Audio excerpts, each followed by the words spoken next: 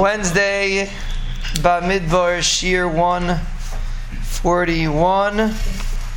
We're holding Perek Beis Mishnah Tezayin. We're quoting Reb Tarfon. Hu Yomer Loy Alacha Hamalacha Ligmar. And this concept is what destroys Rahman al-Islam many people.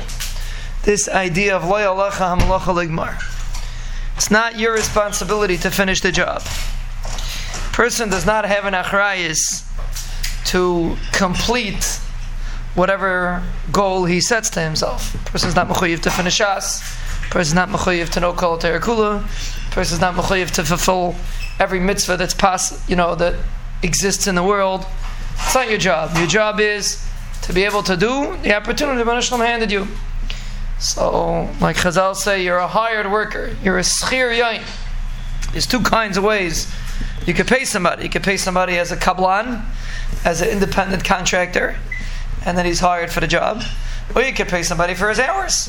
Put an X amount of hours, I'll pay you by the hour. Your job is not to get it done.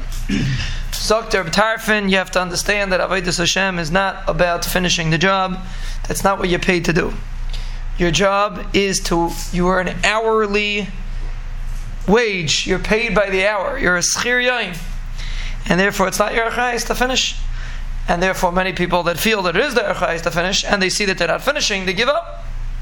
But a person would understand that it's not your job to finish. Your job is to just to come and try. No reason to give up. Very silly.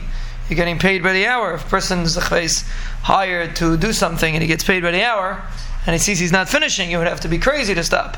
He's still getting paid. It's not his job to finish the malacha. That's Reb Tarfon's first point when it comes to Torah, any aspect of Avodas Hashem. It's not about the outcome. It's not about the result. It's about the effort that the person put in, and you're paid according to how much effort you put in to Avodas Hashem.